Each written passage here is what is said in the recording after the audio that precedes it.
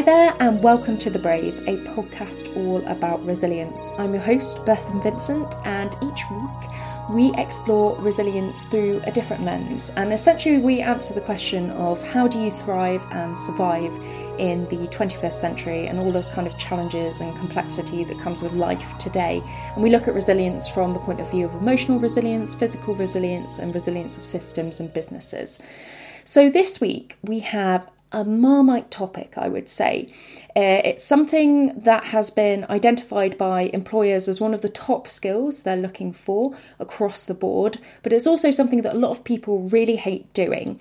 And I'm one of them, actually. To be honest, I really struggle with it sometimes. And it's selling things. It's selling yourself, it's selling ideas, concepts, whatever. But it's convincing other people to buy into your idea at the end of the day is the way I like to think about sales.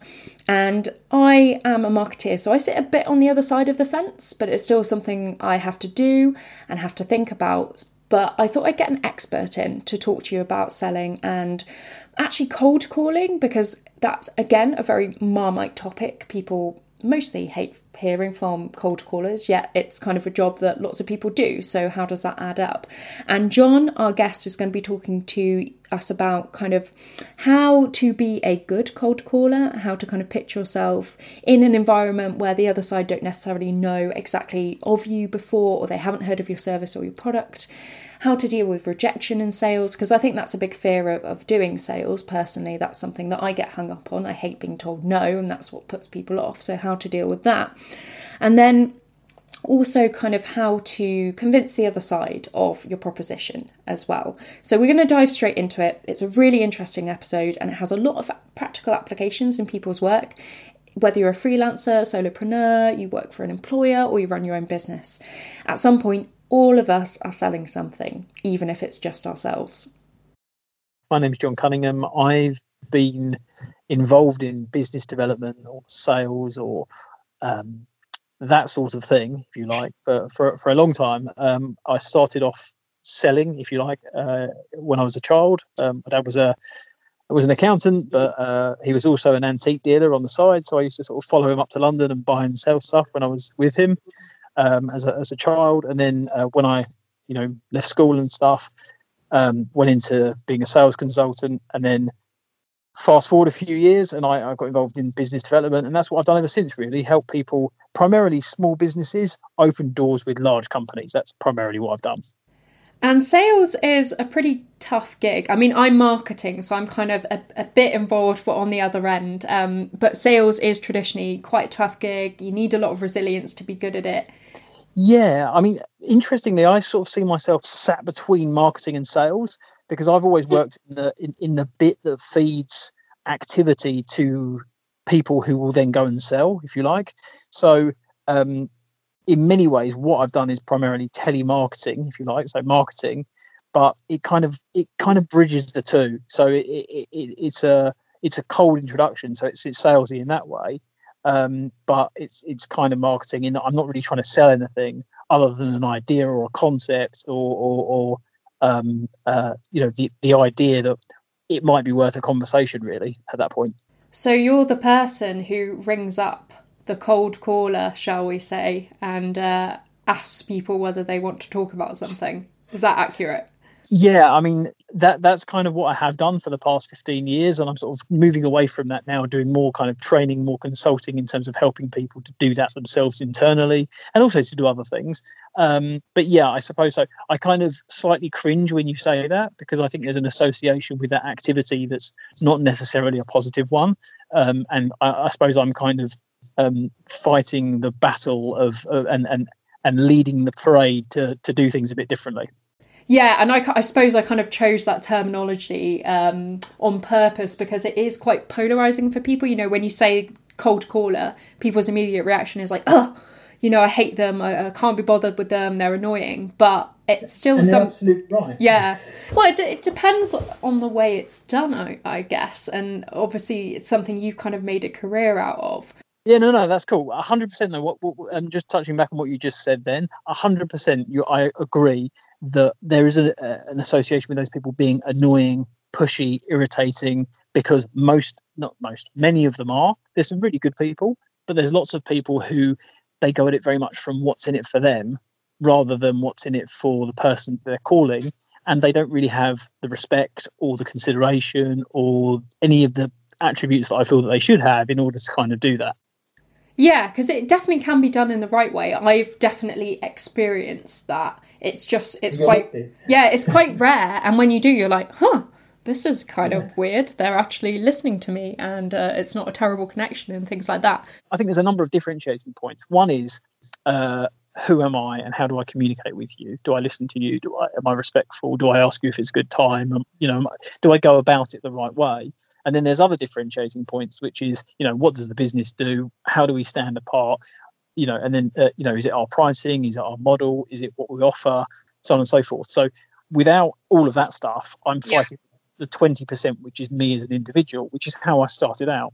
So when I started out, the company I worked for at the time didn't really differentiate themselves in the marketplace.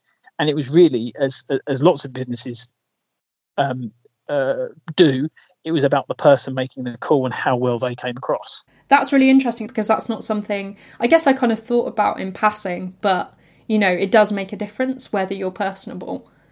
Yeah, I mean, I think personableness is an aspect. I mean, I talk about strands. So I imagine that the kind of biz dev rope, this is a really unusual analogy, is made up of lots of strands. So, and this is the same for probably all marketing. And I'm not a marketing expert, but I'm sure you'll tell me if I'm wrong. So the first thing is, how does what you do as a business relate to me? How do your specific, so that's the first strand. How does the service that you offer relate to me? How does your track record with clients, this is another strand, relate to me, i.e. have you worked with my sort of industry? Have you worked with businesses that I know about? Is there another strand where you've actually worked with someone that I know? So there's all these strands that you can pull in to make your rope stronger, i.e. your pull stronger. And then obviously the person making the call is one, or the message, the skill of the tweet, or I don't know, the email or whatever it is, that people are using for marketing. So I see each one of these things being a really important strand. And the more strands you have and the stronger each of those strands are, the stronger the rope becomes and the better the pull. Yeah, and it's really interesting kind of thinking about that in terms of resilience. And that is what makes a rope resilient. Multiple strands kind of entwined together. And one strand on its own potentially could break, but if you have them all, you have a much better kind of chance at success. And also, I'm really interested because, I try not to be, but I am often a bit rude with cold callers. It's understandable, right? I mean, it's frustrating. Yeah, and kind of how do you deal with that? And especially kind of, I think another thing people who are not sales are potentially scared of in the sales environment is being told no or go away and stuff like that. How do you deal with kind of that aspect of the job? Good question. So there's two things there. The first one is people being rude to you, and the second one is people saying no. The thing is, people are rude to you very often because of the fact that the way that you go about things in the first place is rude. If you think about interactions that you might have with parents, your loved one, someone in the supermarket at lunchtime, when someone muscles in on on the queue in front of you, you respond in a way you might not want to respond. Then they respond in a way back that they might not want to respond, and things escalate. And it's the same with a cold call. A lot of people who do cold calling, they'll start off a call by saying, hi Bethany, it's John here. I'm calling from ABC, and they don't show any respect. Yeah. So they're not showing you any respect. So why should you then show them respect? Is probably what might go on in your head. So the way I deal with people being rude to me is by minimizing the chance of them being rude to me by being immensely polite and respectful. So if I make a call to somebody, the first thing I'll say is, hi Bethan, it's John here. I wouldn't necessarily say these exact words. Yeah. Calling from company X. Sorry, I should have asked, have I caught you at the right time? Is it convenient just now? Have you got a second? And your natural reaction is, well, what's it about? And I'll say, oh, yeah, sorry, I should have said it's this. And you say, okay, I've got a second. And then you give me permission to speak, and I speak for a second. And then you ask me a question, and that gives me permission to speak more. And then I tell you some more. It's really hard for you to be rude to me when I come at it from that angle. I'm I think if you approach it in that way, if you approach it in a way that's respectful, or, that's just one example. You might come in very quickly and say, "Oh, hi Beth, I wanted to give you a call because I saw something on your LinkedIn.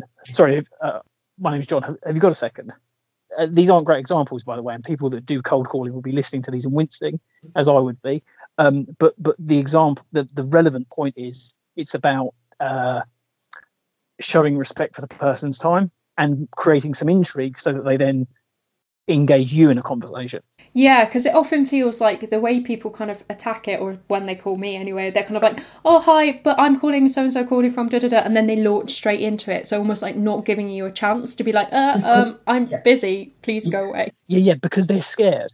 They're scared that if they give you the chance, if they take a breath and give you the chance to end the call, you will. But the converse is true. If I set the tone of the call and it isn't immediately salesy, and I sort of say, "Oh, hi, Beth, and it's John here calling from Company X. Oh, sorry, I realise I've called you out of the blue. Is it a convenient time? I thought what we do might be interesting to you in some way." Immediately, I'm not spilling my offering, and already I've set the tone as more relaxed. So if you say to me, "Yeah, it's really not a good time, John," I'll say, "Great, okay, when is?" And then when we do talk, and 99 times out of 100 that will be now, but when we do talk, if it isn't a convenient time now, you'll be in such a better frame of mind. And yes, you might lose, I don't know, 0.1% of people by doing that, but the people that you speak to are so much more receptive. Yeah, totally. And I think it's something that can be applied like in a wider context, because I've always found, like, if you're being a bit cheeky in a shop and you're like saying like, "Would you mind just going back and looking to see if you have an extra one of these in this size?" And it's going to be a bit of a ball ache for the person. If you approach it in that way, being like, "I'm so sorry, do you have a moment? If you're available, I was just wondering if you could help me out." And you're immediately giving them kind of the space to make the decision, which makes them feel more empowered to eat. And they can say no as well, and that's fine. Yeah, I think that's a good point. I mean, this gets me onto a whole different conversation that we probably haven't got time for today, which is about the disconnect between the person selling in a shop or the person offering a service in a shop and often the employer that they work for. Because if someone owns a business or runs a business, or the person who's selling you the product understands that actually the process of going out the back to actually look for something for you is a gift because it helps them keep their job long term and a macro thing, then there's a different conversation to be had. But I mean, sorry, that wasn't your point, but that is a wider consideration. The value of the work that goes in on our side, on the kind of cold calling side, to get a good quality lead is so intense, and there's so much work that goes into it very often that you really start to value each one of those. That's such an interesting perspective on it as well, because it's a very marketing perspective where you're aligning yourself to the customer, you have good knowledge of the customer. And then the second point is, how do you deal with no? I find it really easy. So it's really I find it so easy. It's kind of hard for me to understand why people would have a problem with it. But I think it's about the level of personal association that you have to the thing that you're promoting or marketing or selling. If you go in and you're sort of and that doesn't mean that you don't believe in what you're selling. But if I come to you with product X and I say, "Oh, this is what we've got, are you interested?" And you say, "No, it's got nothing to do with me." Whereas I think often people feel that it's to do with them. Somehow they failed, somehow they haven't. And I think a lot of that comes from the expectation that they need to sell because their sales management or their management up from them are telling them they have to sell, they have to hit target, they have to do this, they have to do that. Whereas if they're kind of much more, well, actually, this is why I'm maneuvered away from sales and into this kind of area, is because then I'm not feeling pressured to necessarily sell, because actually my only job is to make a really good impression with the person that I'm contacting at any given time and form a relationship for the long term. And then stuff comes from that. So that's probably why I kind of maneuvered myself away from the sales and, sales meetings and targets every 5 minutes to something that was kind of more long term and more relationship based. Yeah, and do you think then that companies should remove things like sales targets or have more meaningful targets like building relationships? And I know that's quite a contentious question, but I'm just really interested to hear your take on it. I think it's a really difficult thing to answer, and I think different people have different agendas. I mean, personally, like we've all got a sales target in some way. I mean, if we sell less services per month than we pay in salaries and bills and rent and so on and so forth, that's a problem. But I think it would be a good thing if people could be more long-termist. I think it would be a good thing if people could, because I think what happens is it's a bit like fossil fuels. You're using up all your fossil fuels now, driving your car around. Well, there won't be any left one day. And I think brand is a bit like that, in that people like sell at the expense of reputation and brand. And one day their brand won't be left because they're so focused on the short term and that they do stupid stuff in the short term on a selling from a selling perspective that then impacts the brand long term and impacts the reputation long term. So I feel like, if you think of it as capital and interest, as in, you've got capital in the bank and interest, it's the same thing. If you eat into your capital, you're not going to have any left. And it's the same with brand, it's the same with reputation, it's the same with fossil fuels, it's the same with lots of other things. Yeah, it's almost sustainable selling then. Yeah, exactly. Yeah. And another topic I really wanted to touch on with you, and again, kind of selfishly, is general phone skills, because this is something that up until pretty recently I was terrified of speaking to people on the phone, and that seems to be, I'm not alone in that. A lot of people really don't like talking to people over the phone and in person as well. But I was just wondering if you had any tips on anyone to kind of help them master phone conversations, maybe some of the awkwardness they feel, stuff like that. I think the biggest problem for people is mindset. It is about how they feel about it. Again, it's quite hard for me to put myself in a position of somebody. I mean, I'm not great face to face with people. I'm conscious about how I look or stuff like that. Whereas on the phone, it doesn't really faze me. I would literally call any person anywhere and talk about anything as long as I felt that I was equipped to do so. So it's kind of hard for me to get into the shoes of somebody who struggles with that conceptually. I think it's about taking the pressure off it and the need for something to happen off it. So if you can get into the right frame of mind that there's nothing really on it, it's just a call, it's just a chat, it's just a conversation. And if you don't have a need to have a specific outcome as a result of that in the early days, I think that would be quite helpful too, because that would just help reduce. I think people get hyped up on the kind of what they need from it or how they need it to go. So, I mean, there's a few things that they could do. Are you thinking of sales conversations, or are you thinking of more general conversations? I think more general, but maybe conversations where there's a bit of adversarial conversation that needs to happen, kind of like a bit of convincing, where you're calling up, let's say, your mobile phone provider, contract provider, and you're trying to ask for a discount and stuff like that. Yeah. Well, I mean, like, don't forget, when it comes to your mobile phone provider, you have the cards. There's 5, 6, I don't know how many there are now, including these kind of small offshoot brands and stuff. But you have the cards in your hand. So ultimately, you can vote with your feet and go somewhere else. If someone's, in that regard, it's kind of a buyer's market, and you have power. In a general sense, non-sales but kind of adversarial. I mean, I think if you're someone who's scared by that, you could do some role play with somebody. You could have some techniques that you could use. So if you're someone who doesn't like to be put on the spot around something, you don't want to be forced to make a decision, you don't want to say something you don't want to say, just learn a few stock phrases that you can kind of roll off to buy yourself time. So you could say, for example, if you take the example of the mobile phone company, you haven't got to make a decision on that call. So if you say, oh, well, I need to speak to, another person about that, or just have some kind of stock phrases that help you buy time. I want to have a think about that.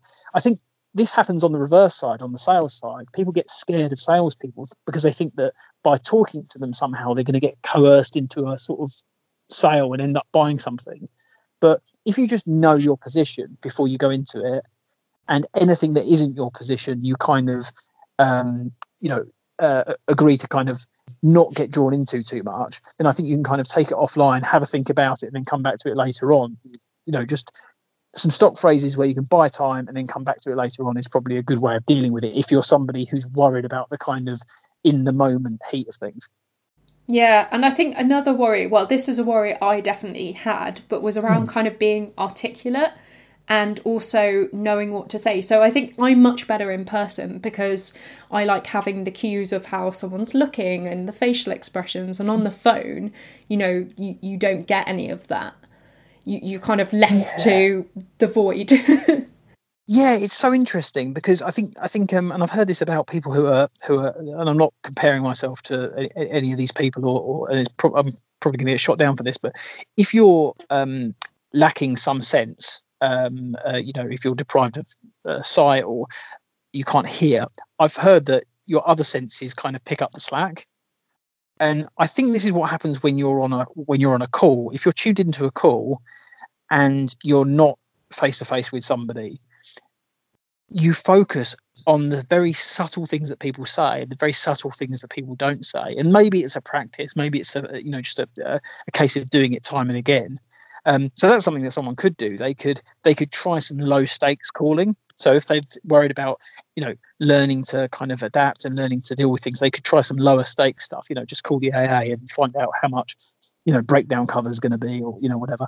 What I was saying, those cues are there when people speak. They're just they're audio, and if you can learn to tune into what they're saying and the sounds that they're making and the way that they answer questions and ask the right questions and then listen to what they say back, I think you can achieve the same thing. Maybe not the same thing, but you can face to face in terms of listening and looking for those subtle cues. I don't know if that really answers your question, by the way. No, it's really interesting because it's got me thinking about, a lot of my communication is now kind of via text. So it's via like Slack or Instant Messenger or whatever. Do you think there is still a place for kind of phone calls in this really kind of text-based tech world? It's interesting. I mean, I love, I communicate as much as possible on WhatsApp, and because it's just easy. I can just sort of, I can use emojis and whatever else. I just find it really easy to communicate that way. Most times I actually talk to my phone rather than type because I just find it quicker. And it also helps me realise how bad my accent is sometimes when it completely misunderstands me. But I do think there's a place. I think I'm sure everyone's been at that place, and maybe it's different for different generations, because I know that there's some trend. People say there's trends with different generations, but everyone's been in that place where you're 6 emails deep into a conversation, and you think, if I just speak to this person, I would have had a 10-second conversation, and we would have just sorted it out there and then.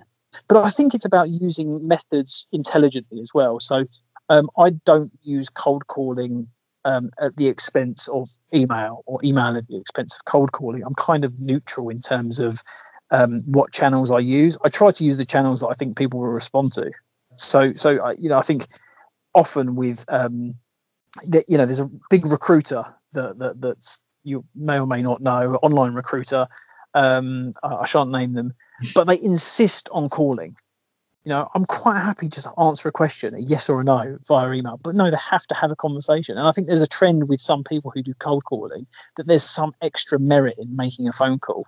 I think it's just about understanding your prospect or your customer or your audience and communicating in a way that actually suits them. Yeah, having that kind of personalised approach. And I guess you could take that wider in just kind of general life. Often I think, with friends, like you say, on WhatsApp, and I'm like, why didn't we just talk over the phone if we're making plans or something like that?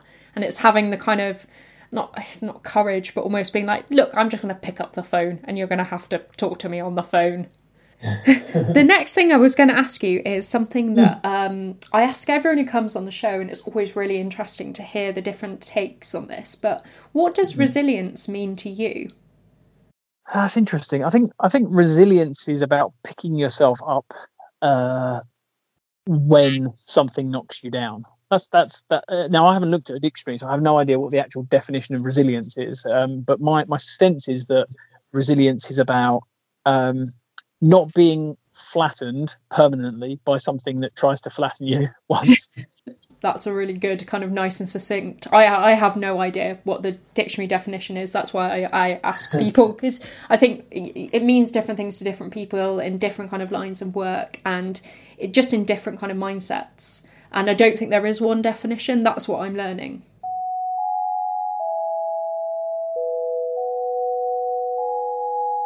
thanks so much, John, for coming on the show. It's been a super interesting episode and actually really useful for me. I feel already a bit better equipped to kind of deal with cold callers, but also have a go myself at kind of being on the phone and talking to a prospect. And I'm doing that with air quotes, but that could be anyone. So if people wanted to find out more about you and your work, where would they go to? The best place to probably find me is LinkedIn, because I seem to be quite active on there at the moment, just spilling my thoughts from time to time. Or if anyone who's listened to this has questions or wants to talk specifically about how this relates to them, I'm really happy to, if they connect with me on LinkedIn, I'm really happy to answer any questions or address anything that's come to mind or anything that they weren't clear about. I'm happy to answer anything.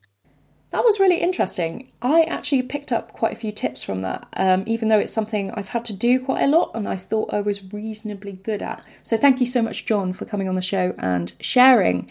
If you enjoyed this episode, I would really appreciate it if you could review and rate. What that means is essentially I get some feedback on whether you liked it or not, and also due to kind of algorithms and all that fun stuff, it means the podcast is recommended to more people, so more people can kind of get the advice and hopefully receive knowledge that's useful to them. That's why I'm doing this at the end of the day.